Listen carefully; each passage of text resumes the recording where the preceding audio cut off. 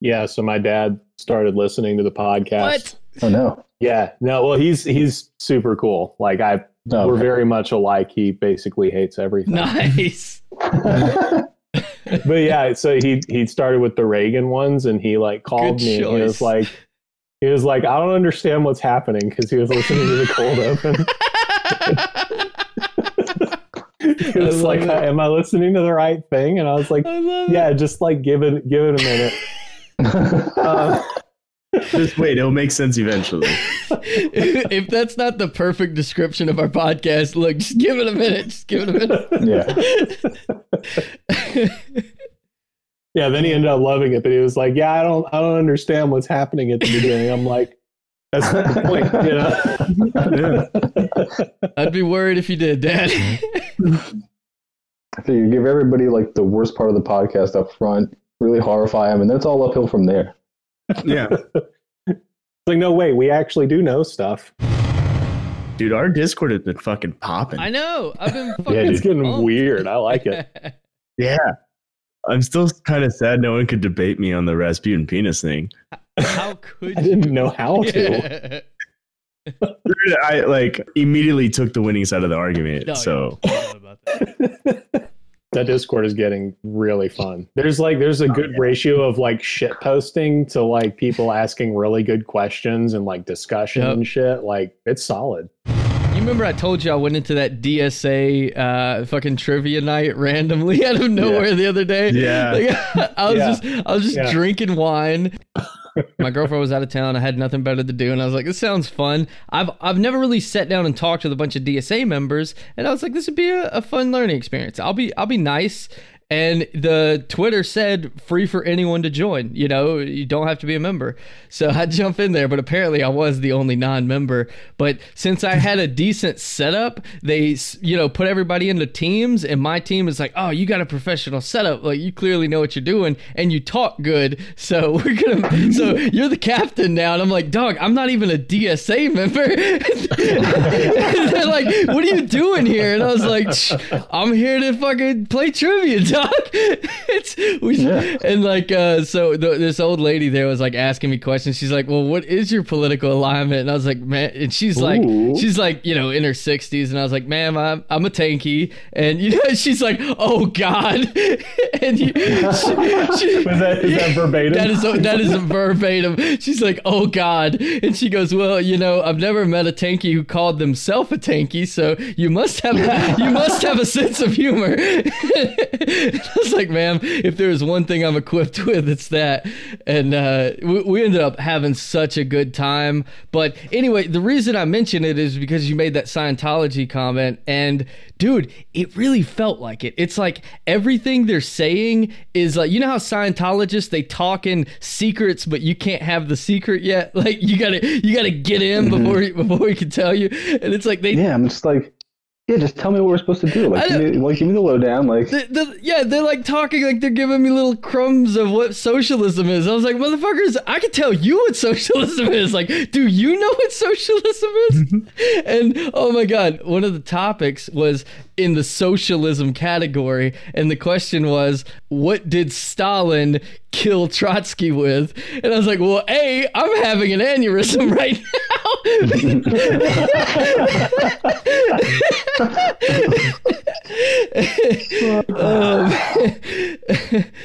Oh, dude, it was a good time though. I'm not gonna lie, I had a real good time. But they straight up, they don't know it, they don't get it, and you could tell a handful of them do. Like the old lady I was talking to, I can't remember her name. I think it was Barbara, or maybe I'm just saying Barbara because that's an old lady name. But you could tell she knew her shit. I mean, she would get into historical references. I mean, hell, she knew the exact city Trotsky was picked in the head. Every little thing she knew incredible details on, has clearly done her reading. And I was like, Barb, it's been a pleasure getting to know you. And I hope you realize not all tankies are, you know, fucking basically Nazis. And she's like, no, I've never thought that, you know, I think, you know, authoritarianism is bad and this and that. But, you know, at the end of the day, anyone who's on the left, I'm going to find common ground with. And I was like, good for you, you fucking liberal.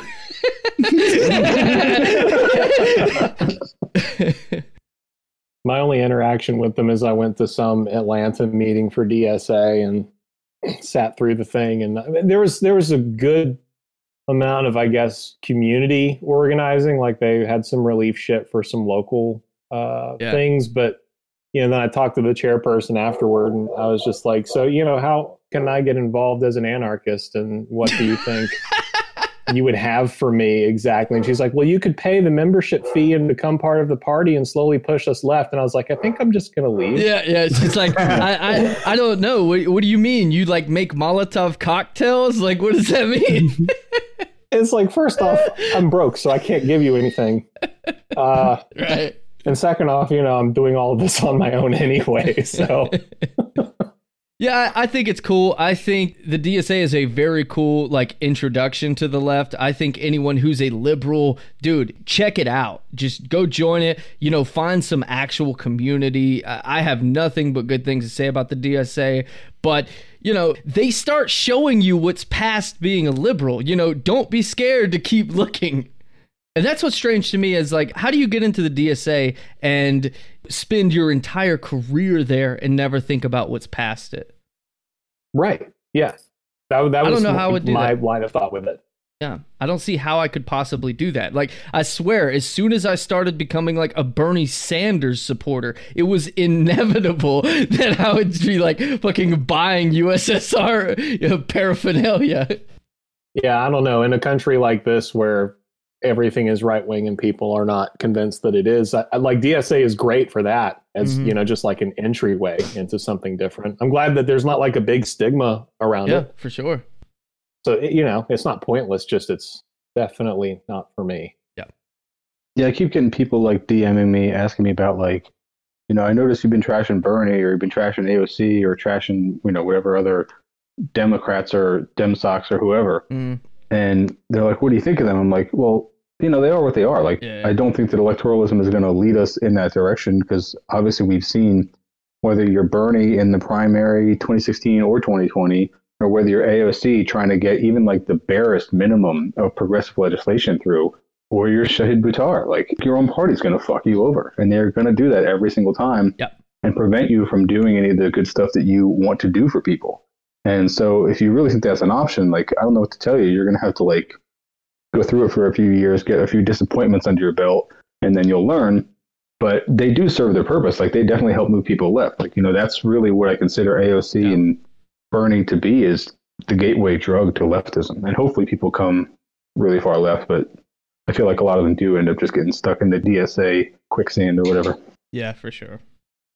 Well, I mean, with Joe Biden as president, those few years of disappointment they need might be consolidated to a few months. So he's working quick on disappointment, man. I'll tell you. Oh, yeah. I've never seen anyone turn so many liberals off. I hate it because now the liberals are basically politicizing to the point where they are either digging their feet in and they are starting to really resemble conservatives, or they are kind of waking up, and I feel like maybe this is where we start cutting the fat off. Yeah, definitely. Yeah, well, I mean, the whole thing is designed to consolidate to the right. That's what it's been doing for the past 40 years conservatively. Yeah. So I think it's just a matter of whether people catch on to it or not. But whether or not people care about people being locked in camps anymore, I think that the material conditions of the United States kind of speak for themselves. So that is something to consider. Even here in Asheville right now, they're trying to open, Asheville's on Forbes, it's on Bloomberg, it's on everything. This city could ask any corporation to move here, and they would, because it's trendy and there's good beer and it's weird and, people like it. It's a good PR stunt for any corporation. So who do we get? We got Pratt and Whitney, which is basically Raytheon. Yeah. Yikes. And the locals here are defending it we need these manufacturing jobs. And they're offering $30 million in municipal incentives for these people to move here.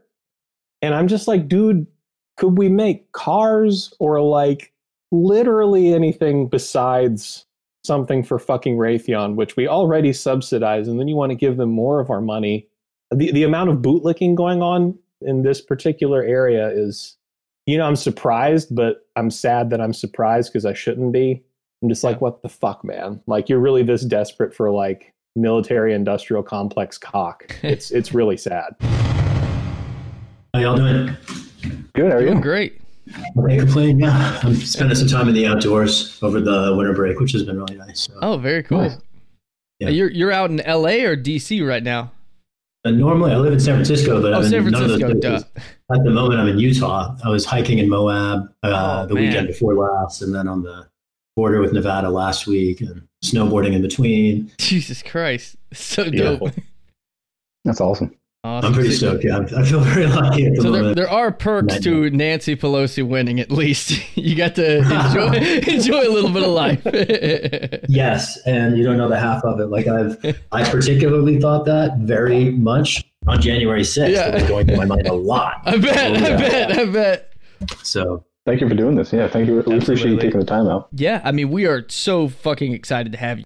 thanks for the platform. I'm stoked to be with you. And I haven't had a chance to check out your platform in depth, but the way Sterling was describing it as irreverent and having comedic elements and I'm all about it. You know, I feel like when I was running, and at the moment I'm sort of like an interregnum, so I can be a little more myself. Yeah.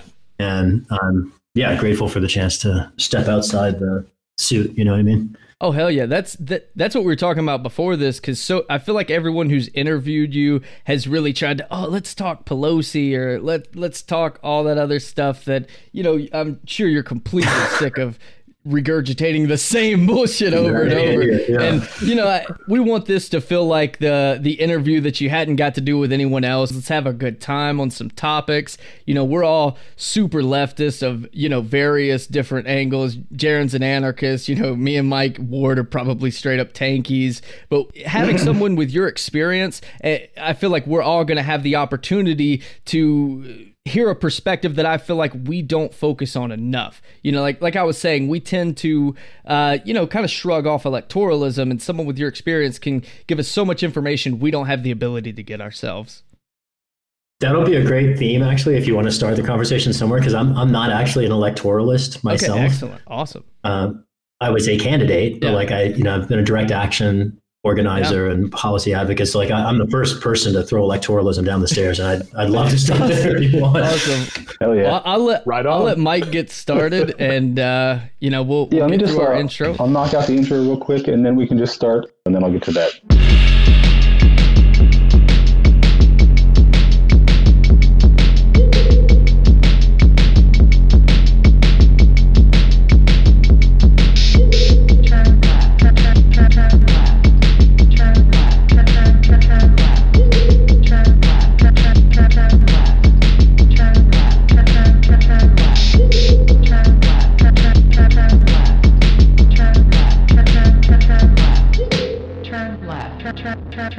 God, those communists are amazing.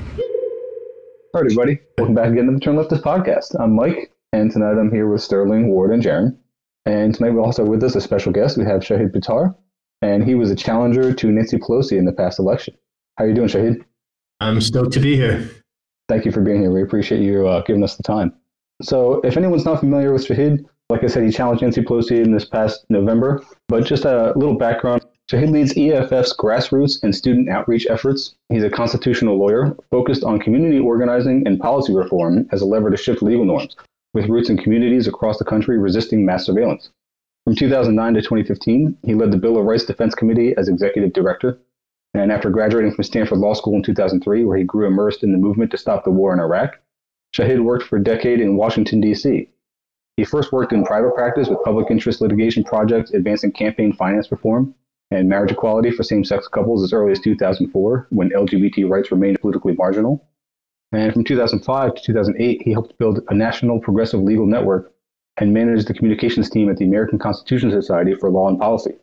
And in 2008 and 2009, he founded the program to combat racial and religious profiling at Muslim advocates. Now, is all that, have you left any of those organizations or stopped doing any of that? Basically, is any of that something that you would want me to cut? No, I appreciate you asking. All of it is in my past, and I no longer lead EFF's grassroots organizing efforts. I left EFF in 2018. Okay. Went back in 2019 after my 2018 campaign, and then left again. I basically took a 3-month leave for my first race, and then left in 2019. So that's all of that is historical work I've done. And you can include any of it. I would just encourage you to frame the EFF stuff as stuff I did before. That's what I figured. Yeah, I got that from a fairly older video of yours. It was actually, I want to say it was from your TED Talk, which I thought was really interesting. I'd love to talk about some of those things. Right on. In particular, thanks for checking that out, though. Oh, yeah, it was great. In particular, like you mentioned a minute ago, that you were happy to be spending some time, outdoors, and just having some free time, and you feel really lucky to do that. But particularly, like you said, on January 6th, and I thought it was really funny that you mentioned that because I just watched today a video of you back in September. And it almost was like you predicted exactly that was going to happen in so many words. Like this video of you in September, you're saying, we are really in danger of this criminal president and his criminal administration and what they're going to do to try and attack our democracy. Did you see something like that coming? Obviously it's better that you weren't in Nancy Pelosi's shoes that day, but did you see that exact kind of thing coming, or did you see just something similar that might happen? I saw something coming. I appreciate you raising this issue because I've often felt somewhat vindicated. I don't want to, blow smoke up anybody's ass here, but since 2004, I've had fears that something like this would happen. There was an FBI whistleblower in 2004 named Mike German, who, I count as a mentor. He's forgotten more about, government surveillance than I've ever learned. And he quit the agency, the Bureau, after 17 years of infiltrating white supremacist groups around the country. He was undercover, assessing the landscape of white supremacy. And, almost 2 decades ago, he blew a whistle saying that white nationalists have plots to poison the water supplies of major cities, truck bombs targeting energy facilities, like, big scale domestic terrorism. Yeah. The stuff, basically, he was saying at the time that the Bush administration was blaming we Muslims for engineering. And there was this whole series of fake plots that the Bureau was sort of contriving targeting Muslims. And here comes this whistleblower saying, there are real problems here. Terrorism is a real issue, and we're not addressing any of it because instead of investigating the real legitimate threat that he's established, identified, couldn't get resources to prosecute, the government was contriving boogeymen out of, people like me.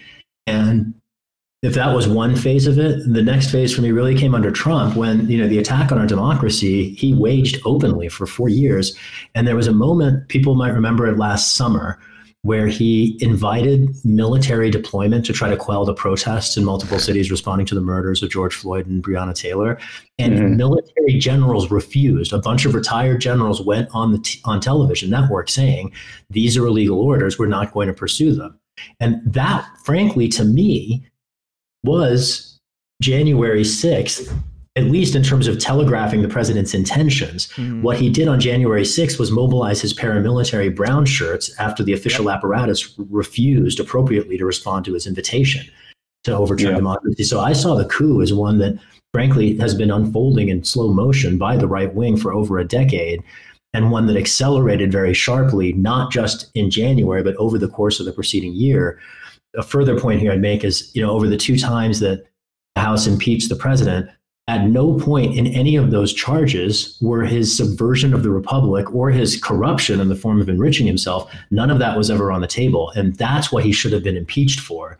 And frankly, I think he might have been removed from office. I fear the precedent that under-inclusive impeachment process is set because any future corrupt president, inspired by his megalomaniacal corrupt example, has a paved road that Congress essentially constructed by failing to even attempt to hold him accountable for the things that the most dire among his offenses.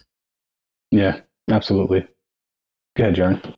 I just wanted to piggyback on that question and get your opinion on something. And I'm not trying to lead with this question at all. But I'm just curious, in terms of like seeing these grassroots white supremacist organizations, infiltrating law enforcement and, of course, mobilizing on their own with little to no resistance from the government as it is. I can't help but wonder what would your thoughts be on like economic stimulus contributing to this sort of disenfranchisement of the middle class that does lead to extremism and support for a right-wing authoritarianism, if that is something that you perceive or not, or why? Oh, absolutely. Neoliberalism is hugely responsible for the rise of right-wing white nationalism. And, we can replay the tape here 30 years because it was in the era of, at the time in the 90s, it was described as corporate globalization. I remember marching alongside tens of thousands of steelworkers in Miami. This was 2003. we were protesting the free trade area of the Americas. It was a proposed trade agreement that would have, essentially extended NAFTA across the Western Hemisphere.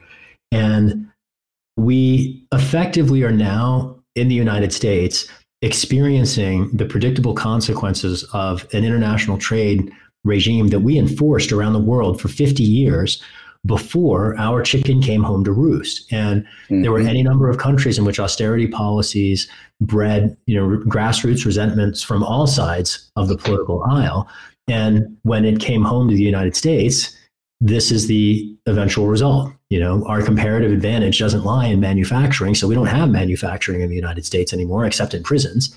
And think about the way that's impacted the labor movement. Think about the fact that the minimum wage hasn't been updated in over a decade, right? And then we're fighting for 15 now, when if the minimum wage just kept pace with inflation, it would be at $22. And if it kept pace with worker productivity, it'd be $25. And it's right now at $7.25. Are you kidding me? Like what? I know entirely too well how we are at this point. And it's to your, the question that you're raising. I absolutely place the blame for the disaffection that drives right-wing nationalism at the feet of the bipartisan consensus favoring Wall Street before the American people. If we had Medicare for all, if we had any kind of commitment to opportunities for people across the body politic, you wouldn't have this degree of resentment, because it's all driven ultimately by scarcity, right? I mean, and let's just peel off a piece of white nationalism here. If we think specifically about xenophobia and the anti-immigrant sort of like sentiment that is built over the last several decades, it all ultimately turns on this canard of they took our jobs. But the problem there is that there are no jobs, right? And if we had a federal jobs guarantee, do you think there'd be any root for that kind of demagoguery? Of course not. It's ultimately, and I'm not going to downplay the extent to which racial animus and hate play a role, because they do, obviously. Yeah. But economic scarcity, fear, ultimately, is a very fertile ground from which to sprout nefarious fruit. And if people didn't feel that degree of scarcity and desperation, I don't think that it would be so easy to start casting blame in random directions on powerless people. Yeah. Yeah, I mean, you fit right in with us. We spend so much time on this podcast just trashing Reagan for the world that he's left us all with. Sterling, real quick, you wanted to show him the back of your shirt? Oh, yeah. I don't know how good the camera will do it. Can you see it? Oh, no, it's good. It says Reagan is Satan there, but... That's amazing. That makes me want to go bust a t-shirt out of the closet I just got from Left Flank Vets. And they sent me this t-shirt, and it's amazing. Yeah. It's a little hard to read because the designs, what have you, but the line is, blood makes the cash grow. Oh my. And it's like an image of like blood dripping into soil and dollars coming out of it. I mean, it's incredibly poignant. Yep. And I think of Ronald Reagan as a perfect example of that. Yeah. That's our podcast merch that Sterling has so conveniently worn on the podcast. If you're gonna send an address, I'd love to send you one of the shirts. It's fucking hilarious. It's Reagan is Satan. He's holding a tomahawk and a bag of crack. I mean, you can't do much more. Oh yeah, I'll send you my address. Yeah, for sure. I will wear it proudly. Excellent. But I mean, like I said, we gladly, we love to trash Reagan every chance we get, because that really is what we say all the time, is that he led us to this point where, and not just him solely, but the idea of Reagan economics trickle down, just giving the rich everything that they want, while the poor and the working classes have to just beg for the scraps. It seems like it should be common sense to say that it's not going to work out, but I guess we just have to continue to fuck around for a few more decades before we really will admit that to ourselves. I don't know why it's so hard, but if I may, I would say you're being too charitable to Ronald Reagan, because all of that is true. Mike. And he didn't just engineer, this fraud of trickle-down economics. I think of Ronald Reagan particularly through the lens of the mining the Nicaraguan harbor in Managua, right? This was someone who prolifically engineered international human rights abuses. I have a song I'm actually recording at the moment for my album that I'm working on, and it's a brief history of the CIA. Yeah. Reagan's legacy was creating Al-Qaeda. Oh yeah. The CIA trained them under Reagan. So when you think about our like actual legitimate national security threats, we have Ronald Reagan to thank. Yes. For 9/11, ultimately, that wouldn't have happened without Ronald Reagan. You're saying the exact same words we say all the time. Glad to know we're That's the first time I've ever been accused of being too nice to Ronald Reagan. I'll never let that happen again, I promise. I'll never let you live that down. My work here is done. Go ahead, Jaron. Just tacking onto that too, with the whole CIA making the executive office its bitch, more or less. I mean, Nice. You know, Al-Qaeda getting armed by Reagan, and even Jimmy Carter had a hand in that, which I'm pretty sure, if memory serves, George H.W. Bush was the CIA director at the time. And then he ends up being fucking president, which proves my point. So, I mean, the idea, even just base level, that almost all of this was like completely manufactured is really not that far off. Like, you don't even have to dig deep to find it. But, you know, for some reason, even post the 9/11 era, we're still blaming Muslims, and we still have like pervasive, like you said, xenophobia. Despite these things, this isn't a classified document. You know, it's mind-boggling. And just think about what's behind the wall of classification. If that's the stuff we know about, and we know that they were running crack cocaine into U.S. cities, which led to what? The paramilitarization of police and 2.5 million people behind prison, right? I mean, people blame appropriately Joe Biden and Bill Clinton for mass incarceration, but it really, you know, its genesis was frankly well even before Reagan, you know, under Nixon. But Reagan did a number, and particularly the CIA's machinations in Central America in that era, that was the essential ingredient in the metastasis of mass surveillance or mass incarceration that came next. Frankly, mass surveillance too, because that, you know, I think about the DEA's interdiction efforts there also had a vector to consider here. But yeah, there's a lot we can trace back to Reagan. The idea that he's remembered in any circles, because some conservatives do consider him a hero, which I think preposterous, and it's all based on this ephemeral notion of optimism. It's kind of what, and you can see a very explicit homage to it in Donald Trump's messaging, right? When he talks about making America great again. Well, he was basically, that was an all-on homage to Reagan, but who can actually look back on that era with any shred of integrity if they understand the facts and actually praise it? It's all built on a facade. And, you know, I appreciate you locating some of the roots in the Carter administration. I tend to be, I think of Jimmy Carter as almost like the last good Democratic president who, you know, I can look back on with some pride. And I understand he had his faults too, but like between the solar panels on the roof of the White House, between, you know, he did in some ways try to fight the military industrial complex, certainly more than anybody has since. And then, of course, thinking about his international human rights record in the years since, I think of Jimmy Carter as one of our few former presidents of whom I am generally fond. I don't take that as a slight against Carter. I just am of the belief that if a system is as corrupt as the U.S., it is impossible to have a genuinely altruistic component in that seat. So, I mean, he could be the best guy in the world, but as soon as he becomes president, I'm going to dislike him. But that's just me. Anyway. Yeah, I get the impression that Carter is most widely, you know, revered for his work after his presidency, where he's done a lot of really good charitable stuff. And he just seems like for anyone who has been a president to be closest to a genuinely nice guy who cares about other people. You know, I think he gets a lot of flack for his Malaise speech, where he had generally good intentions, where he was talking about what was at the root of the problem for this entire country. And he was sort of beating around the bush at getting at the rampant consumerism and individualism and just the everybody look out for only yourself and not be concerned with any sense of community. But it's hard to push that in any kind of country as neoliberal and as right-wing as this country is. But that leads us in a couple interesting directions, because you started to talk a bit about just the CIA and its machinations. And what I was going to get at earlier, talking about Reagan, was the two-pronged approach of neoliberalism, which is that the right obviously pushes the right-wing economic side, the trickle-down economics, but then the left, or as it's supposed, the left in this country, the Democrat Party, does not really resist that in any meaningful way because they are on board with that idea to begin with. You know, at their very core, they are capitalists, and they are not going to do anything that is really going to serve the working class in anything but lip service. So we can talk about either one of those things. I think it may be a little more interesting to talk about the CIA, because I think you have plenty to say about that. But we can go in either direction that you wanted. But I do want to ask you at some point tonight about what you think of the idea of the CIA as sort of a shadow government that actually controls the direction of this country more than either party is concerned.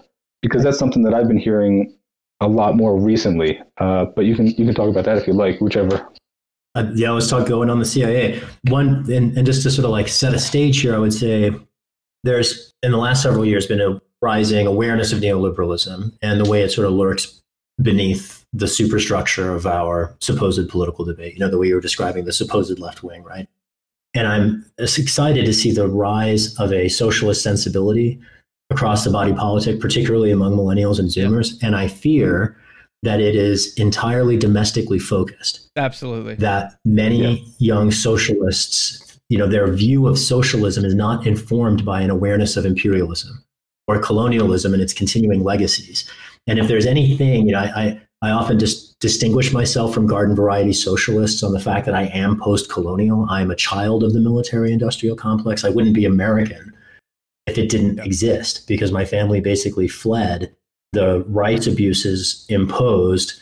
At the time that we fled, the military government hadn't yet come in, but a military government supported by the US came in and doubled down on the discrimination and state violence that drove my family to emigrate from Pakistan to Britain, and then seeking opportunity and then escape from sort of British marginalization of post-colonial communities to come to the US. And so I locate my own origins as an American immigrant in the excesses of our military-industrial complex and its ignorance of international human rights. This, just for what it's worth, only because I'm on this point of distinction, this was one of the issues between me and my staff in the primary that sort of led to some friction because they didn't get the message, because it's, a lot of socialists don't understand that it's not just economics. There is an iron fist behind the invisible hand. That's a good way to put it. Whether that's the Department of so-called Defense or the Criminal Intelligence Agency or, pick your three-letter agency. And I've had an opportunity to fight a lot of them. Then when we talk about the CIA in particular, it's interesting to me that when anybody, claims that the agency can be legitimate, my central question is, what agency in a democracy should have the right to have a classified budget? Like, it's one thing for operations to be classified, but how can anybody seriously claim that the budget line, the bottom line number that we, the American people, invest in this agency, that there's any legitimate ground for that number to be classified? That is outrageous. And it should outrage anybody. Yeah. And I don't even think of my own socialism necessarily as socialism. I frankly think of it as just a democracy struggle in the face of a country that claims democracy while knowing, frankly, very little of it. And no agency demonstrates that to me better than one with a legacy of murdering priests and raping nuns and mining harbors and engineering coups of democratically elected governments to steal their country's fruit, literally fruit, and not in one country, but many, before wars for oil, before torturing detainees, before assassinating people, even U.S. citizens, using remotely piloted drones. And in the case of the U.S. citizen and a 16-year-old U.S.-born kid, these were people who were trying to vindicate their rights in U.S. courts. And the CIA is vaporizing them without charge or trial. I mean, I see the CIA as sort of like a, to whatever extent anybody has illusions about the United States, it's the point at which the illusions reveal themselves, as if you ever have an opportunity to grapple with that agency's history. I should shout out a book, Legacy of Ashes by Tim Weiner, I believe is his name. It's an incredible read and really lays all this out. Sterling, you had a thought? On that topic, it's always kind of dumbfounded me. And I think the whole Mueller investigation and Mueller report really brought this to my purview. But during that investigation, especially when Congress got involved, it really showed me how little Congress, so many members of Congress, more so on the right than the left, know anything about the CIA or some of these other investigations. Like, some of the things they were saying just dumbfounded me. And I'm like, have you ever looked into the CIA? Do you understand how the CIA works? Do you understand how classified documents? And they're complaining about not having access to certain things. And I'm like, well, you're the one in power to fix that if this is all of a sudden an issue to you, and it's like you're just learning about it. And it's strange to me that we have these members of Congress representing us that know practically nothing but how to fucking campaign. And that's why it's so refreshing to see politicians like yourself who do have the education, who have put the time into to learn that. I appreciate that. I still chafe at being called a politician because I'm an advocate. Yeah, sorry. Right? I mean, I don't identify as a politician, though I get the point. Yeah. I think you were onto something when you were talking about how these people, policymakers, have no clue what they're dealing with. Just think about what we select them on the basis of. It's not historical acumen, not any grounding in theory or praxis. We select them on the basis of how much corporate money they can raise. So of course they're ignorant. Like, why would we expect anything less, right? There's a predictable result of that is if we're individually selecting the members on the basis of effectively their fidelity to the existing establishment, we can expect that the body that is composed of them will not be particularly independent. In fact, it's supine. Yeah. And this arena about intelligence agencies and their serial violations of international human rights and U.S. constitutional principles, it brings it out to the fore. 1976, the Church Committee in the Senate and the Pike Committee in the House conduct the last, so far, searching investigation into U.S. intelligence agencies. And it was driven by a bunch of hippies breaking into an FBI office, like picking the lock and taking paper files out of a filing cabinet during the Ali Frazier fight when everybody was distracted. And they drove these files. It's a real story. There's a documentary, 1971. That's fire as hell. I love that. Right? I mean, it's super legit. And frankly, the amazing thing about this story, so the people who engineered this action, the ones who broke into the FBI office, they stayed secret for 40 years. Nobody knew who they were. They only came out in the last couple of years. They came public, I think, late in the Obama administration, maybe under Trump. And this documentary, 1971, was filmed. It was a big story. When they came out at the time, it was an even bigger story because what their files proved was that the FBI was infiltrating civil rights groups across the country and Puerto Rican independence groups and organizations trying to stop the war in Vietnam, groups seeking equal rights for women. Yeah, this was the revelation of COINTELPRO. So the Pike and the Church committees conduct this investigation. They publish 3 books of their findings. As one of the key results of that whole phase was the creation of the Senate Select Committee on Intelligence and the House Permanent Select Committee on Intelligence, the Senate and House Intelligence Committees. And so that happened in 76. In the years since then, those committees have basically done more or less nothing, at least anything meaningful. There was a flash in the pan late in the Obama presidency when the Senate Intelligence Committee under Dianne Feinstein's leadership, I can't even say that with a straight face. But, they tried to fight to get a report about CIA torture into the public that the Senate staff had spent years compiling. And as a result, the CIA hacked the Senate, stole the documents, reported to the Justice Department, the Senate staffers trying to claim that they were threats to national security. And Dianne Feinstein, of all people, and you know how liberal she is, Dianne Feinstein, under the Obama administration, took to the Senate floor to decry a constitutional crisis.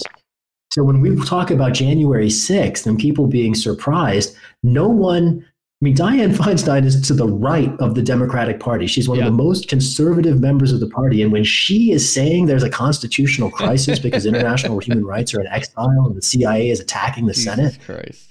We should all be very, very alarmed. That was 8 years ago.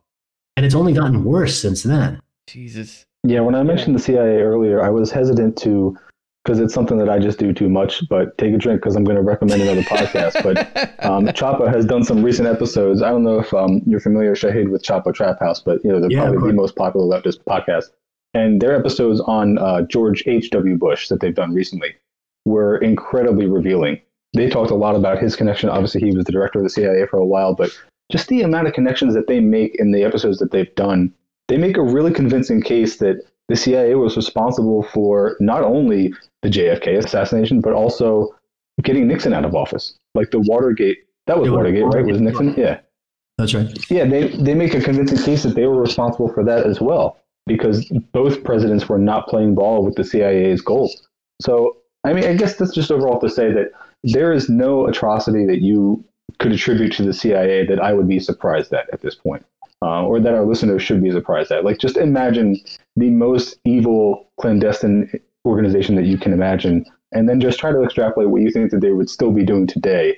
That's really the main point I want to get across with that. But I also did want to, let me see what you have, Jaron, because the only other thing I was going to say is try to lead it more in the direction of less shadowy and more overt resistance. And I was going to take it in the direction of talking about your campaign just a little bit, what resistance you encountered outright. But I want to see what Jaron was going to say first.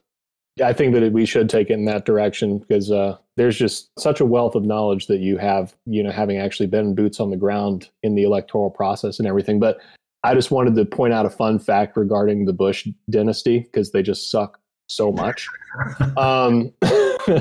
So Prescott Bush was one of the guys that actually invested in something called the Mosul Haifa pipeline.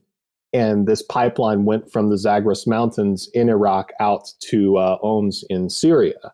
And basically without this pipeline, the Allied effort on the World War II front would have failed, refueling stuff and getting things up to Europe and things like that. So anyway, they've had this like crazy obsession with the region. And after World War II ended and everything balkanized, they shut the pipeline down. So then Prescott Bush's son, while he's in the CIA, keeps pushing for getting this pipeline reopened. It never really works, but he causes a whole shitstorm in the Middle East. And then his son, W, manages to wage utter hell in Iraq. And now, I think in the Obama administration, they were in talks of opening it back up. So like these sagas take a half a fucking century to unfold. And it's still like within this dynasty that existed, in the 1940s. It's absolutely insane. And it's part of the marriage of the CIA and the Pentagon and the Bush family. And, who knows what roles there were to play in it. But I guess my point bringing it up is like, yeah, how can you consider this a democracy when we've had organized effort on the behalf of private interests that has lasted almost 100 fucking years? Mm-hmm. That's crazy. Well, and the thing that I hear you sort of drawing out is the intergenerational project within this single dynasty. I would extrapolate from that to particularly identify capital as the thing that transcends even individual lives. Like I hear a lot of, for instance, among young leftists, for instance, this like a location of the blame at the feet of either boomers or the 1%. And they've all certainly have more influence than I do or any of us maybe. But at the end of the day, I've talked to so many people in the 1% who I wouldn't say that they might be quite where we're at, but folks who are not down with the prevailing paradigm and who, despite their own individual comfort, feel, and I think probably are, more or less entirely powerless to do a damn thing about it. Oh, yeah. And it's precisely because capital controls even people who have it. It is a thing that is not human, that we created a fiction to facilitate exchange to which we have already become enslaved. I sort of think of this as the like key genius of the Matrix trilogy, and it's like, and I think the Wachowskis had, certainly a great deal of anti-establishment leanings, but when you think about capital as a human creation that does lead people to our graves en masse, and as you point out, has been doing that for decades, if not, frankly, let's go back centuries, right? The transatlantic slave trade, what was that if not a human rights abuse engine to serve capital? What was colonialism? Yeah. Same thing, and we have to identify our antagonists, I think, accurately, because frankly, boomers aren't the enemy and the 1% isn't the enemy. Capital is the enemy. I agree with that. It's got its fingers in lots of different pots, not just the boomers and not just the 1%. Yes, since you brought that up, I wanted to touch on something else that kind of entangles into this, and it's that you make a point to use a phrase that I'm a big fan of, which is corporate Democrats, whereas a lot of us say establishment Democrats. And forgive me if I'm wrong, but I feel like the main point here is to differentiate the fact that they're not just huddling together like at the DNC with some evil plot to, secretly fuck all the little people, but they are beholden to corporations, not necessarily the establishment. They've been playing this game of give a little piece of their soul for capital, for, media attention, for various other things for generations, to the point where the DNC's practically got no soul left to even barter with. And now it's like just about any bill that goes on the floor has to fucking pass through JP Morgan before it can even be considered by Congress. And I think that's one thing that I really appreciate about like grassroots candidates like yourself is I don't see how we are not demanding that our politicians, are disconnected from corporate interests before they're actually given the opportunity. Yeah, it's this game where capital has rigged it, and now everyone who is put in charge to fix it is also part of the fix. Yeah, they're on the take. I mean, you're absolutely onto something there. And there's lots of different points at which this corporate control, bipartisan corporate control, asserts itself. The obvious one is campaign finance, right? And then that's a story of corporate PACs. That's a story of professional networks being mobilized to support corporate candidates. But even after the fact of elections, corporate lobbying, which is, so now we've got people in Congress, and the question is, what bills are they introducing? What are they thinking about? What are the hearings that they're demanding? If you go onto Capitol Hill and you stroll the halls, for every one public interest advocate, and I've been a public interest advocate, for every one of us, there are 100, 500, maybe 1,000 corporate lobbyists. Half the bills that get introduced in Congress are prepared by law firms representing corporations who then take their requests to Congress and then they feed them into policy. There are entire networks around the country. ALEC, the American Legislative Exchange Council, comes to mind as a network dedicated to that praxis. I can't give them that word. Hear that word used that way. I was about to take it back. That's right wing. Yeah, so I don't want to give them the word. That's their brand of corruption, let's say. But then there's other parts of corporate control. Think about military procurement and contracting. So we've gotten through the sort of selective weeding out of policymakers to ensure the grassroots people dedicated to the public aren't in. We've gotten through the process now where the corporations are stacking the deck in the policymaking apparatus. Every time you hear a bill described as a must-pass bill, and that's going to be every appropriation for the Defense Department, that's going to be anything in the security arena, all of those are only must-pass bills because Congress is supine and defers to this process of basically siphoning resources into whether it's military contractors or there are contractors in other parts of the federal government too. And maybe the last place I'd locate this is I'd go to Dr. King, and specifically his letter from a Birmingham jail. It's one of my favorite texts in American political history, precisely because he explains that it is the willingness of our supposed allies to defer to, and you can call it the establishment, you can call it Wall Street. I kind of see them collapsing, frankly. But it is the willingness of liberals, proud liberals, who will pick up the phone and march and do all the performative things. It's their willingness to defend their comfort order before justice, willingness to defer a long-standing set of principles into the indefinite future. That is why we are in this mess. We should expect the intransigence of our enemies, King said. The opportunity is to encourage our allies to finally show up. And that's what, and I'll say that if there's any, for me, hope, ground for hope, it's precisely in seeing in the last year our allies, not in Congress, but our allies in the grassroots show up. And think about the beginning of the pandemic, March to maybe, all year last year. And I'm thinking particularly of the phase when people weren't sure whether going to the protests was safe. Right. And I saw millions of Americans, even in the face of doubt and uncertainty and self-risk, still show up to defend our neighbors. I actually saw that as almost like the beginnings of another revolution. And, it's one that we certainly haven't culminated yet. But when we shrug off the yoke of capital and when we establish human rights as, basic needs as human rights that we recognize and provide the resources for, I think then we'll have gotten to a place where we can look back and be proud of the ground that we've covered in between. But just to see America stand up, and huge shout out to Portland and everybody in the Portland scene who was active last year.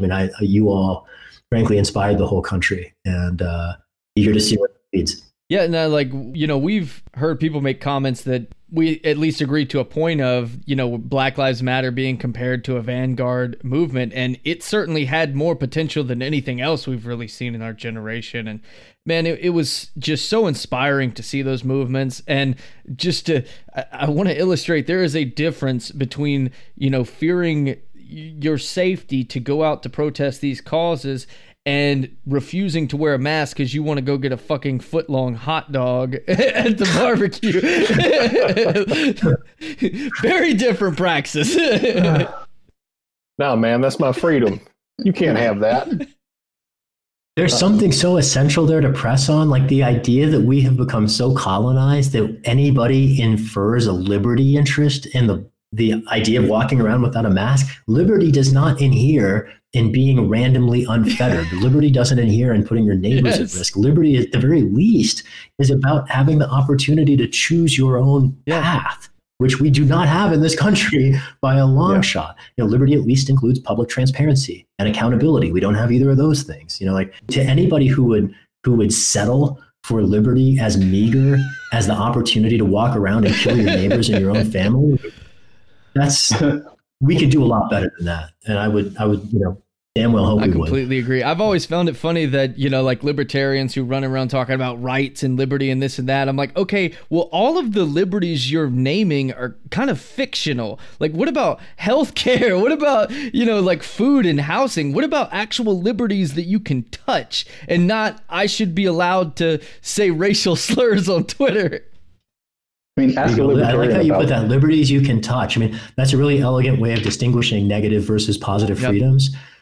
I might use that. It's all yours. Ask a libertarian about positive rights and see their head explode because they just can't. Yeah, I absolutely agree. I mean, part of it is the unwillingness to recognize the role of basic needs in unlocking opportunities. But, no one's free to do anything when you're hungry. Right? I mean, that's just how it is. And, maybe it takes an experience of marginalization to realize that. I've often given thanks for the periods in my life that were subjectively unpleasant. And if there's anything you learn from being hungry, it's how much that preoccupies one's attention and frankly precludes any set of, downstream considerations. It's sort of like intrinsic to the Maslow's construction of the hierarchy of needs. But when your basic needs are not there, that's pretty much all you have the capacity to think about or organize around. Jaron, you had to talk? Jaron? So there's just a recent event that just encapsulates what you're saying so well. And it was, again, in Portland. It just always keeps happening in Portland. But it was a Fred Meyer grocery store where, they got hit with the ice storm and they lost power. So the grocery store chucks all of its good food in the dumpster because it's going to go bad. And then all these people go and try and get the food because they're hungry and their power's out of their house and their fridge went bad and everything. And they call the fucking cops to come and protect this food so that it can rot instead of letting people eat it. Like, if that isn't a metaphor for like what we're dealing with, then I don't know what is. You could take a picture of that, and that's America. We are resource rich and program poor, and that is by choice constantly. And it's reinforced, not to beat a dead horse, by goddamn Ronald Reagan and his meritocratic bullshit. Hell yeah. Where it's just like, yeah, you got to work for that food, buddy. You can't just have it for free. It's like, I can't flush my toilet. What are we doing? Real talk. The only place I push back there is I think you're being too charitable to Democrats by blame it Reagan, because it's not just Reagan, right? King would say we should expect Reagan to be Reagan, but it's when Democrats leave the minimum wage at $7.25. Obama was in office for 6 years. True. After that, like how does a Democrat in the White House? Again, the inability or unwillingness of our supposed allies to show up.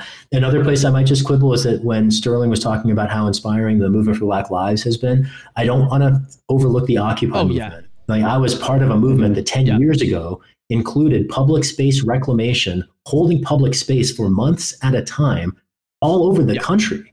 And as inspiring as the movement for Black Lives has been, we haven't managed to do that since. I see the Occupy movement, frankly, as the high watermark of actual resistance to Wall Street's imperialism, frankly, over the last several generations, certainly in my lifetime.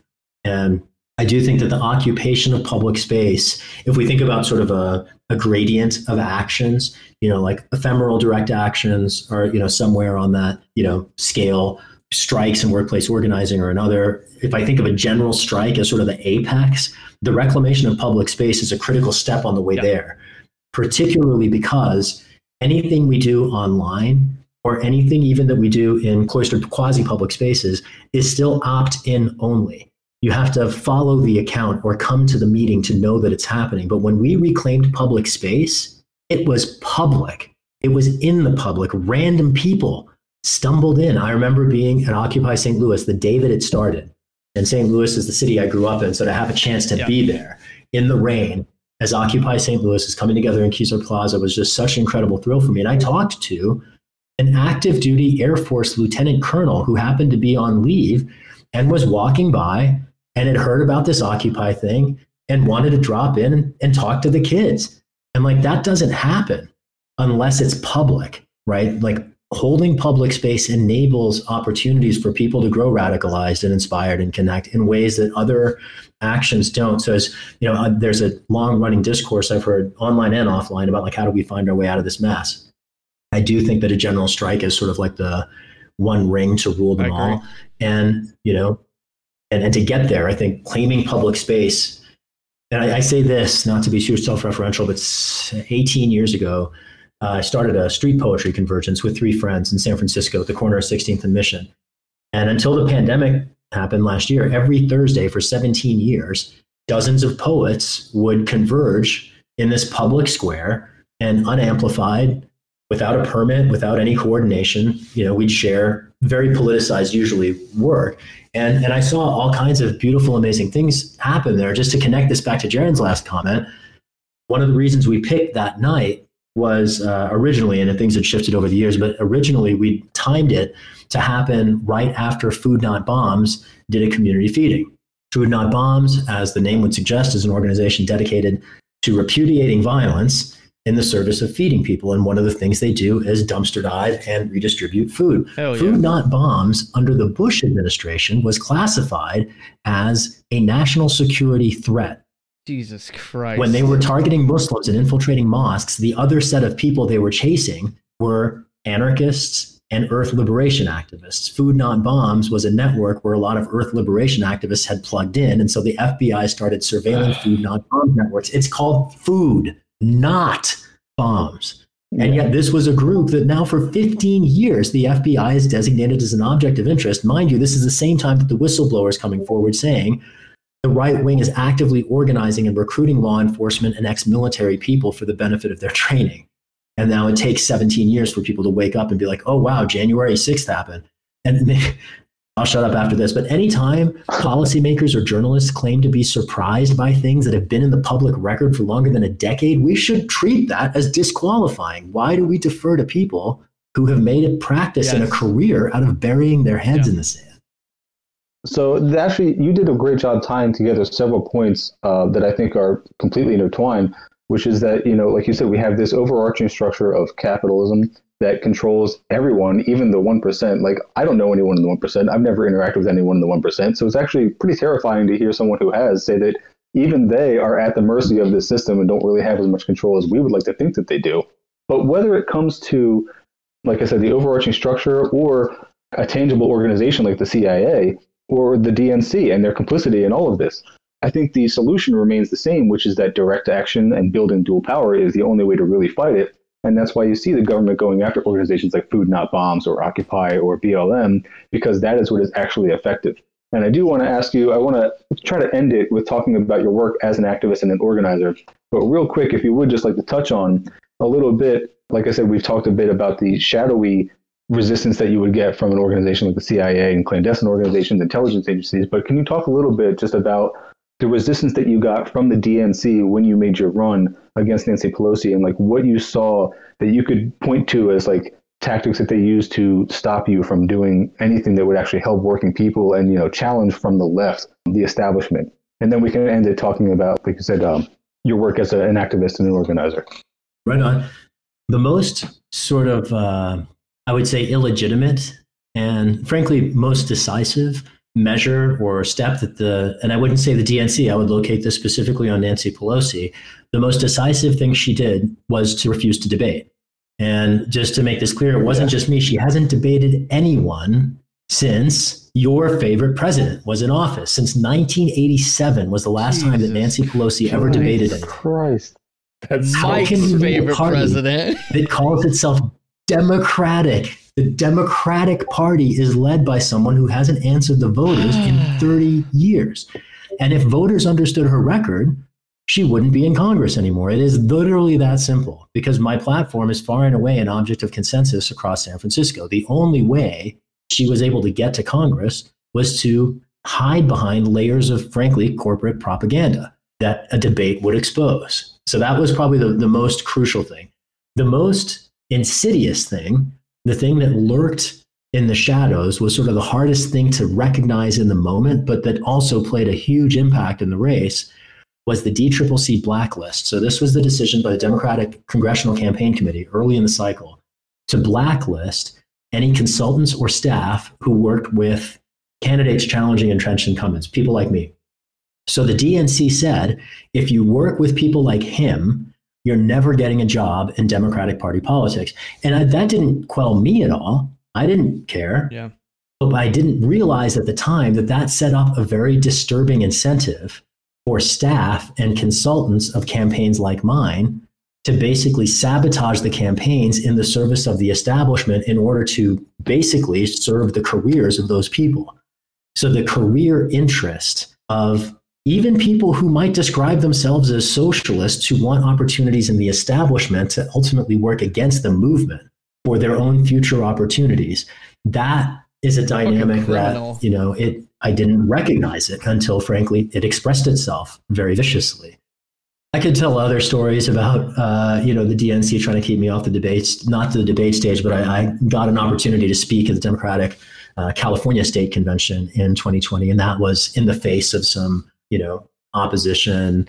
I could talk a lot about the Democratic clubs in San Francisco. My God. Okay, so some cities have Democratic grassroots Democratic clubs. San Francisco is so heavily a Democratic town that there are literally dozens of them, and all of them serve the establishment, even the ones that claim to be progressive. And I anticipated that I'd run against the speaker and her supporters, possibly, at least her staff. I didn't anticipate dozens of literally clubs around the city mobilizing to insulate her from critique. And so, one thing I just want to make really explicit here is that any incumbent has the local landscape locked up. When you're talking about the Speaker of the House, who is the spigot of corporate money for the rest of the entire national party, it's especially true.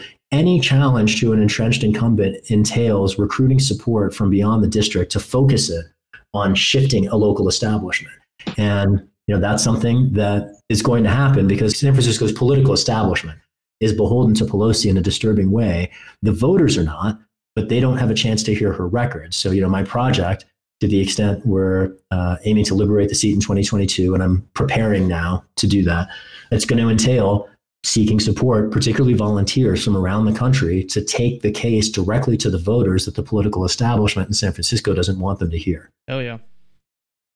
Would you have, Sterling? I was just going to clarify for our listeners, just because you're talking about, Democratic clubs in San Francisco, and a lot of our listeners probably don't know what that is. I'm guessing you mean like just various organizations.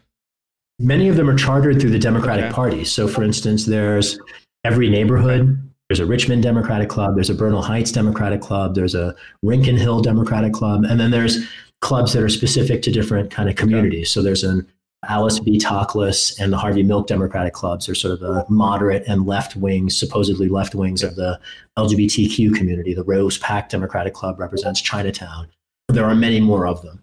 And so those are kind of the organizations I'm particularly referring to, though even groups that stand outside the Democratic Party apparatus, like the SF Bernie-crats or Democratic Socialists of America or Progressive Democrats of America, none of those are DNC charter groups, but they all did the same establishment protecting, backroom whispering.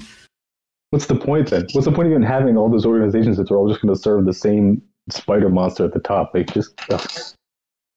I would say they're the key. And I think there is a profound point in organizing. The danger is allowing people with career aspirations to lead them.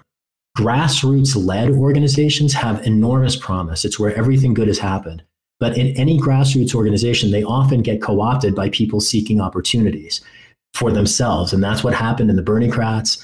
A chair took over the group who is sort of like, openly self-promoting, recently appointed by the chair of the San Francisco Democratic Party to be a delegate after losing a local election. That's what happened at DSA, where people seeking establishment careers took over the electoral group and then weaponized DSA against its own interests. And, this is a pattern that I see not just in San Francisco, it's a pattern anywhere. So I would say that there's profound point in the groups, but we have to be careful for groups to guard themselves from being co-opted by careerism. And I take it like the progressive members, household names, all your squad members.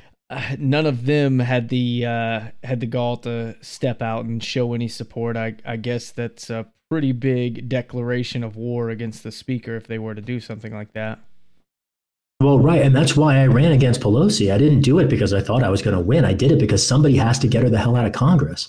Because as long we can flip all the seats in Congress we want, but if Nancy Pelosi remains in Congress, we're not going to get universal health care. Yeah. We're not going to get climate justice. If we're lucky, we'll be fighting for a $15 minimum wage, right? It'll only take 10 years. It's particularly because she runs. Yeah, exactly. Right. Well, and we don't have that time, right? Think about the climate clock in the UN study. Like we have a short fuse, and the longer we're beholden to corporate rule, and she embodies it to an extent no less than any other member of Congress. And part of this is her leadership style. She doesn't just dole out money across the party. She also turns screws.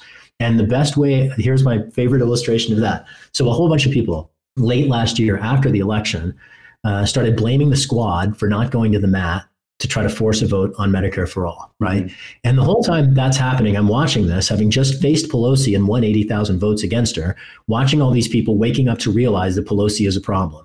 And, one of my thoughts was, where the hell were all you people 2 months ago? My second thought was, well, and everybody starts blaming the squad, right, for being sellouts. They're not sellouts. They have no power at all. They have a social media pipeline. They can speak to the public. They can reframe the issues. They can expand the Overton window. But at the end of the day, they are under Pelosi's thumb. So what did they do? They felt the need to conciliate. They supported her for the speakership. And she denied them committee assignments anyway, just to rub in who's boss. And that's the figure we're dealing with. And so we can flip all the seats we want, and it really isn't going to matter until we get her out of Congress. And that's why I ran against her, because I frankly recognize that she needs to go.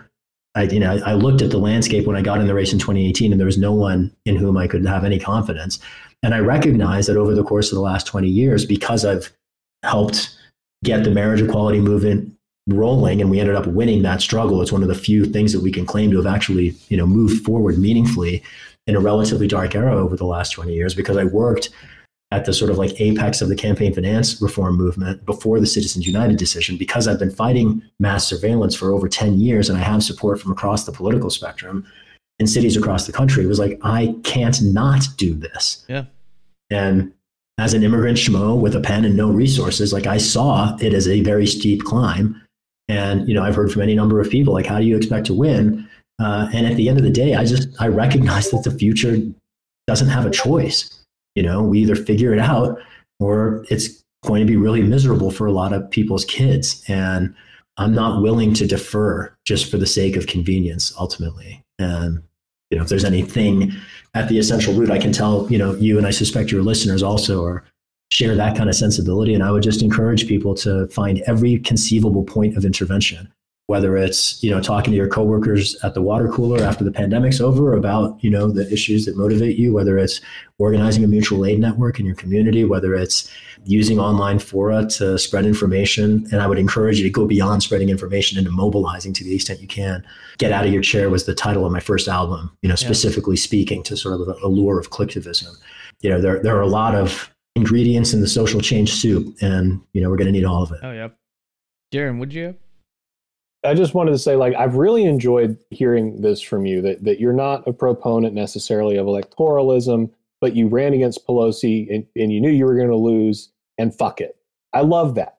I absolutely love that, because that is, what you just said about Pelosi stripping power away from the squad. That's the equivalent to me of Democrats, quote, working across the aisle with Republicans and getting nothing in exchange for it. The system does not give anyone anything in exchange for anything. And I mean, case in point, even with Bernie in Michigan, I'm pretty sure the Edison Research Center said that margin of error counts were like fucking 15, 18%. Normal percentages are 4. You know, they rat fucked him. They rat fucked him and published that they rat fucked him, and nobody did anything. Bestseller. And I think that there is such a value, right? there is such a value in people like you, and even the squad and Bernie and people like that. Even though they're not as radical as I would want necessarily, you're getting ideas out to the public that need to be heard and need to be understood as reasonable, rational, mainstream, and realistic. There's no other way to really do this. And I think it's great. It doesn't matter that you lost. I think it's fucking punk rock that you did that. Props, man. Thanks, Norman. Rock on. I appreciate that. Just to add to that, I mean, as long as we're, we talked before about all of the things beyond electoralism that have to happen in order for it to have any valence. Just to focus them within the square of the electoral arena, a lot of people have this sort of like mistaken impression that it's all about winning seats, and it is, ultimately, that's the goal. But there are strategic victories on the way to those tactical ones. And even though we didn't successfully liberate the 12th congressional district seat, we helped push, and in fact, I can count up half a dozen policies that the Speaker of the House abandoned in the face of the critique that she was facing, national policy that shifted because of the critique that we mounted. Nancy Pelosi did not support the Protecting Right to Organize Act until we forced her to. She didn't support the Justice and Policing Act until we forced her to. She didn't support saving the post office. She didn't support congressional war powers until we forced her to. And so this idea of forcing incumbents to take different positions, that's a big deal. I just got off the phone about an hour ago with a supporter who was a very active volunteer in our campaign. And we were talking about a great many things. But at the end of the conversation, she shared with me a couple different projects where she and other volunteers who she met working on our campaign have gone on to do things like fighting for instant runoff voting in different local jurisdictions around the country. Mutual aid effort for another volunteer who they met who was seeking a transplant. Like the idea that networks come together around electoral campaigns, but then stay engaged in the process of other things. All of these are strategic victories. Just a quick vignette, one of my proudest moments of the whole cycle in the last year. I remember marching in a picket line. This was with Unite Here, if I remember correctly, Local 2. And I think they were organizing it was a company that was contracting catering services to tech firms, particularly Facebook. And so we're basically mobilizing cafeteria workers. And so we're picketing. There's a supporter with me, young tech professional, military veteran. At one point he says, wow, this is really exciting. I've never been in a picket line before. And my just heart stopped and leapt. And I was like, oh my God, and you're here with us now? I was like, you just made my day, and like mobilizing people to connect them to struggle and activating them as their own independent change agents. That's what I'm here for. And, as much as the general election was on November 2020, we are fighting a fight that stretches beyond any district and beyond any moment in time. And we are part of a timeless struggle that long precedes any of us. And I think our goal in praxis, between reflecting on our actions and applying theory, is to stand on people's shoulders and to get up taller so that people after us, not me, us, can stand on our shoulders and carry the struggle forward. I don't have any illusions that all of these issues are going to be solved within any of our lifetimes. But if we can move the ball forward and hopefully move it fast enough on climate justice to keep people alive, to continue the struggle, then we're doing our jobs. Oh, yeah. No, that's really well said. I think that actually wraps it up really nicely. I mean, that was what I wanted to hear, was just your views on, electoralism versus actual direct action. And I think that puts it really nicely. I mean, even your point about people like the Squad was really eye-opening for me, because I think a lot of people on the left tend to attribute it to their own ambitions. Like they think that people like AOC, because I mean, it rubs me the wrong way a lot of times when I see someone like AOC tweeting that X or Y policy should be done. And, your first instinct as somebody who's not in power in politics is to say, well, just do it. You're obviously holding an elected office. Why aren't you doing it? Like, stop tweeting about it and just go do it. But hearing you talk about just the lack of power that they actually have, even in the position that they're in, because of how powerless the establishment is and what they're actually up against. Yeah, that definitely sheds some light on it. And it makes me think about it in a different way, because, I think I will be a little less harsh or less quick to judge AOC or, anybody in the Squad, because that's definitely something I've been guilty of myself. To put an image there, if it helps, a lot of people blame them for the direction of the bus, but they're not driving it. They're under it. And there is a person driving it. Her name is Nancy Pelosi. And that's, I think the, concern over the direction of the bus is entirely appropriate, but just recognize whose hands are on the wheel and who's getting run over. Ilhan Omar has a bill that would cancel rent and mortgage payments for the duration of the pandemic. It's as visionary. Nancy Pelosi owns a shitload of assets in real estate. So that's she is a landlord. She is a wealthy landlord. She makes $1 million a year off rental income. Christ. Right, in a state where it's very difficult to buy property, and everyone who owns it, like your fucking property tax, is locked into nothing. Yeah, she is I learned the word actually for many months. I'd been describing her as a centimillionaire, which I recently learned is not the right word because that's actually a misconstruction of the prefix. I guess she's a hectamillionaire, but she is worth over $100 million. A very wealthy person who's policymaking defends her class interests predictably. And all I mean to say here is that when we contrast her with the squad's showing up. They're pulling all their levers. They're introducing bills. They're doing what they can in the committees, and they frankly are getting steamrolled. Even with the addition of Jamal Bowman and Mondaire and Corey, they still don't even have a dozen votes. There's 435 members in the House alone, and we have frankly no voice in the Senate. So as much as people should be fired up about the squad, but just recognize that they're going to need some help.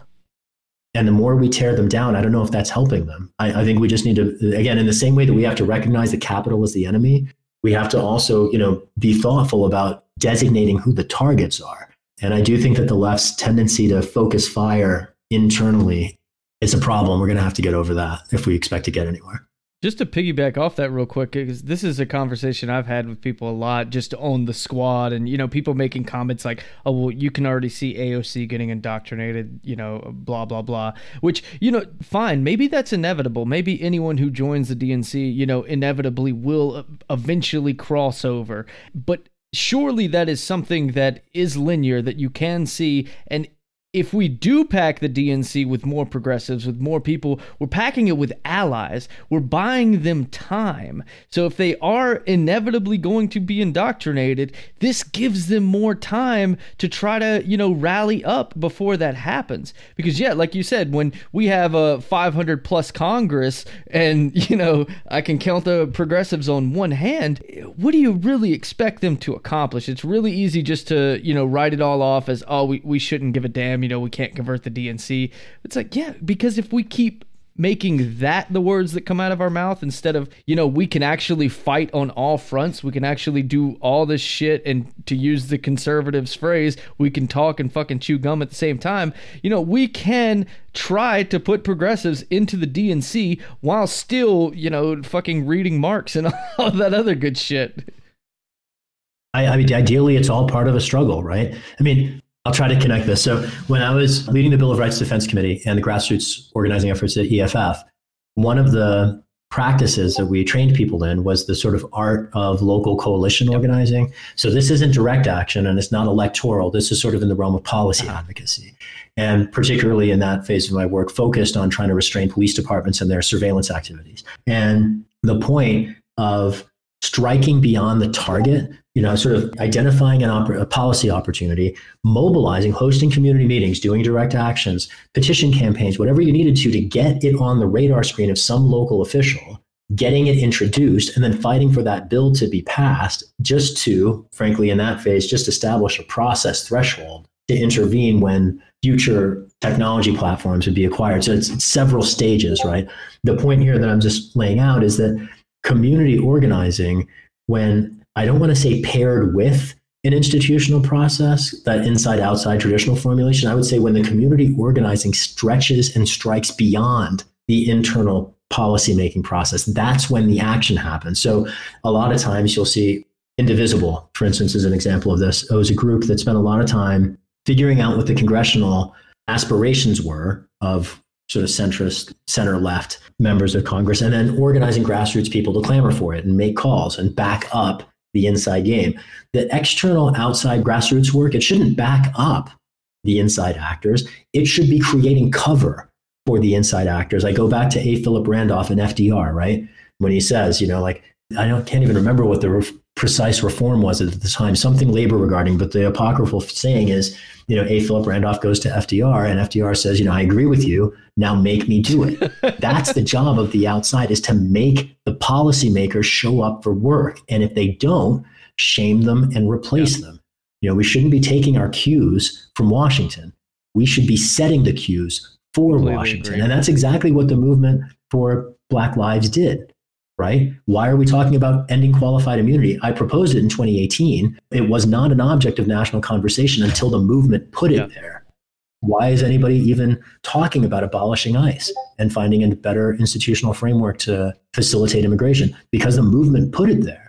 It's when the movement refuses to accept the guardrails for the political debate that the establishment constructs, and through direct action and policy advocacy and grassroots organizing and discussion and public education and all those tools, expands the Overton window to create cover for inside actors to then institutionalize those norms. That's, at least one part of the way in which they fit. And I see entirely too many grassroots actors either, if they do engage, take their cues from the inside, which is inherently disempowering, or just disengage altogether, whether due to nihilism or a perception, that it's just an infertile landscape. But there is very much a productive dynamic that can happen between the two. And I think the key is grassroots leadership, not the leadership of careerists and not the leadership of policymakers. Policymakers will follow.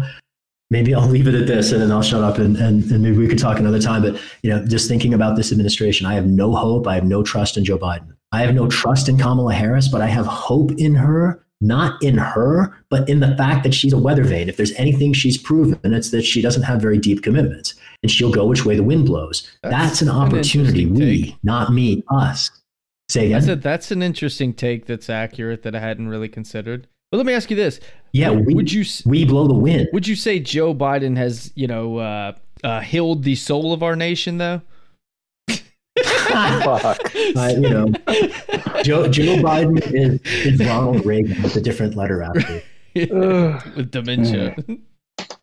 Jesus. No, I think you really tied that all together very well. Yeah. I think that should be the main message that people take from hearing this, is obviously being confronted once again with at the very best, the inefficacy of the Democratic Party, but what is really the case is their complicity in all of this. But they should take from that not to just become despondent and just give up and throw their hands up in the air, but to then let that motivate them into direct action, building the dual power, becoming activists and organizers, joining whatever organization is in their neighborhood, doing the actual groundwork that needs to be done to push these politicians in the direction we need them to go. Like, we desperately need them to go, or because our future literally depends on it. So we can wrap that up. Or recruit someone from your organization to replace them. Like, it's not just pushing the ones there. It's in the course of that organizing, you're going to identify and grow and cultivate leaders who will be the ones to replace those people who don't show up, right? So it's all part of a process. Hell yeah. Absolutely. Hell yeah. So yeah, we can wrap it up there. Unless there's anything else that you wanted to talk about, or if did anybody else have anything quick to want to, Jaron, what you got? We can actually cut this out, but I just wanted to share an anecdote with you. So this just kind of struck me when I was reading through. We have a paste bin here that kind of outlines, how the show is going to go. But, when you were fighting for gay rights in the early 2000s, I didn't graduate high school until 2007. And then fast forward a couple of years, in 2013, I was touring as the drummer for the Indigo Girls. And I remember the day that Doma fell. We were in Pennsylvania, and everyone knew it was going to happen. And dude, like, you would not believe the energy in that room when it got announced. And, at that time I was a baby leftist. All I knew is I was disenfranchised and I hated shit. But I really loved that. I really loved that moment. That moment was so beautiful, and it stuck with me. I've never seen so many people laughing and crying and kissing, and like, it was just electric in that room. And that's, to your point, like, that would have never happened if you had not been doing what you were doing while I was a freshman in high school and I didn't know shit from Shinola. And then I see the synthesis of it years later. Like, to me, that's so powerful. Thank you for sharing that. Please don't cut it out of the podcast, first of all, because I think that was a great anecdote to share.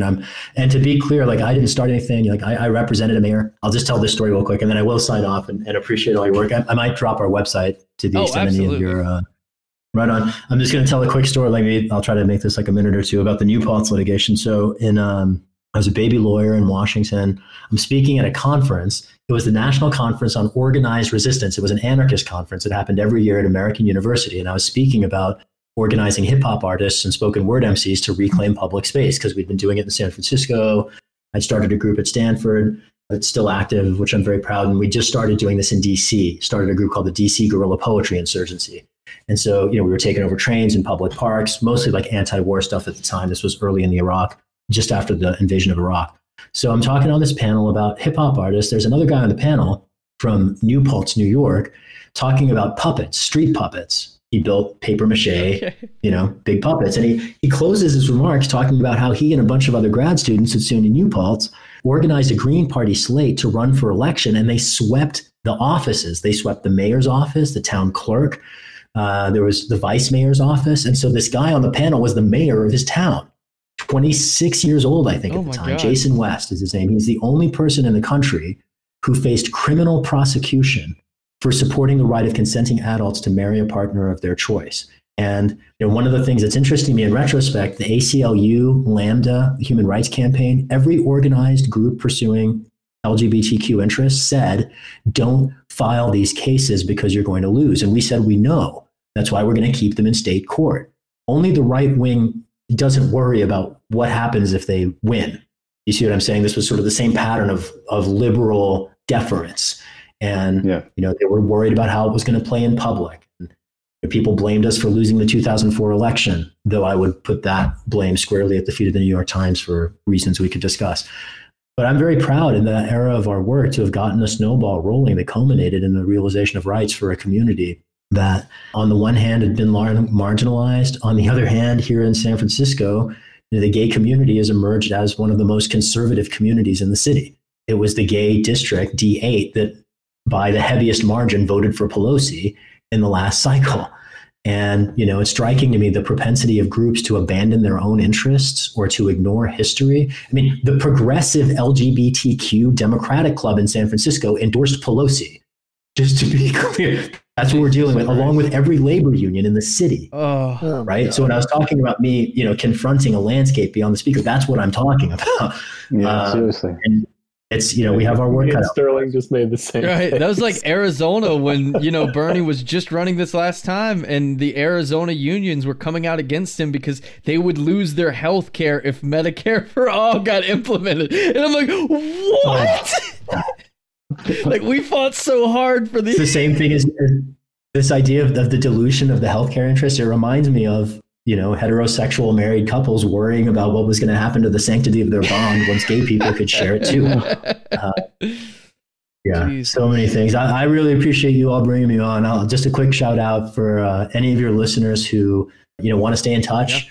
I'm on all the social media platforms, Twitter, Facebook, Instagram, YouTube. As of just this week, Clubhouse at Shahid for Change, and our website where anybody's welcome to sign up to volunteer, or if you're moved to get the ball rolling to help us relaunch in 2022, I'd love to have your support. You can find us at shahidforchange.us. Oh, yeah. Now, you said you launched what in 2022? I haven't launched anything yet, but I'm preparing. I'm exploring the possibility of running again in 2022. And, part of what that entails is recruiting support so I can, pull a team together and relaunch. So I'm not quite there yet, but the ball is rolling. Definitely got support here. Right on. I'm so glad to connect with you all. You have some great questions and great perspectives, and I'm looking forward to staying connected. Awesome. Would love to join you all again. Absolutely, man. It's been so cool. Thanks so much for your time. I really appreciate you doing it. Absolutely. We're all in this together, homie. Right on. Solidarity. Yeah. All right. Well, thanks very much. Thanks everyone for listening. Take care, Shahid. And I think we'll sign off for the night. Thank you, everyone. See you again, man. See y'all next time. Right on. Peace, y'all. So even beyond being an activist, community organizer, and congressional candidate, Shahid also makes music. We have one of his tracks that you can listen to. It's coming up in just a moment. And you can also follow him on SoundCloud to keep up with any of his new releases. This is called Ferguson to Jerusalem.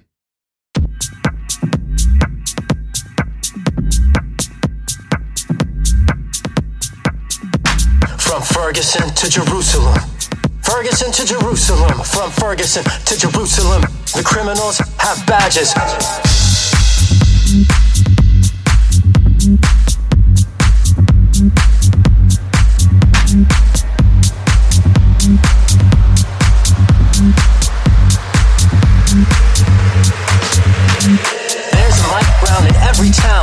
Trying to tell me that America was found. We've been slaughtering innocents from the very beginning. Our country spits a big game while spitting half-assed facts. All men are created equal. Except apparently black folks got declared 3/5 when whites wrote the Constitution, and ever since then, even it we keep abusing. Mass confusion on our own stated principles. Please an empire seeming invincible. Murder with impunity when shot by a cop, while prosecutors persecute the block non-stop. All the way from Ferguson to Jerusalem. From Ferguson to Jerusalem. From Ferguson to Jerusalem. The criminals have badges. From Ferguson to Jerusalem. To Washington, Houston, we have a problem. For housing, education, not enough funds, cause we give the real criminals badges and guns. From Ferguson to Jerusalem. The criminals have badges. In Palestine, folks are on the front line. A massacre, the Nakba, gave rise in time to all the crimes that you might now find. 750,000 refugees on the run. Exodus, people chased by guns. Peoples of the book, allegiance is undone after 1,000 years of solidarity, son. Brothers killing each other. What's the function? Supporting leaders with no compunction. Destroying everywhere, every town, every junction. Careerists, institutional corruption from Tel Aviv all the way back to Langley. A millennium, Jews, Muslims, one family, colonial schemes, the root tragedy in history. Across the globe, authorities claim security, but peace need not be a fantasy for anybody. From Ferguson to Jerusalem. Ferguson to Jerusalem. From Ferguson to Jerusalem. The criminals have badges and guns. From Ferguson to Jerusalem. To Washington, Houston, we have a problem. For housing, education, not enough funds, cause we pay the real criminals badges and guns. From Ferguson to Jerusalem. The criminals have badges. U.S. weapons in the hands of Israelis infect a whole region with imperial rabies. Diseases driving regimes crazy, serving a hegemon by killing babies, not just abroad, but across the U.S. Weapons used in Palestine by the IDF end up all over the world. Where else? To your right and left, all over U.S. streets, like the CIA, an enemy of peace, undermining human rights from the west to east. A beast like all police intelligence agencies. Feast of death, medical emergencies. I'm here to help you feel a little urgency, to connect seemingly separate dots internationally. Help you see how we all humanity share the same interest in restraining police. We're a family, like all others. Cain and Abel murdering our own brothers. Police act with impunity, their druthers abuse while claiming to protect and serve others. Paramilitary serving corporate bosses. Communities forced to bear crosses. Innocent people gunned down every day. Dance, have fun now, but don't turn away. Tomorrow offers crucial opportunities to support any of the many communities targeted by authorities round the planet. Revolution needs to happen. Help planet.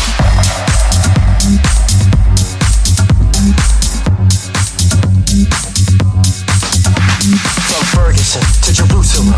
From Ferguson to Jerusalem. From Ferguson to Jerusalem. The criminals have badges. From Ferguson to Jerusalem. To Washington, Houston, we have a problem. For housing, education, not enough funds, cause we give the real criminals badges and guns. From Ferguson to Jerusalem. The criminals have badges.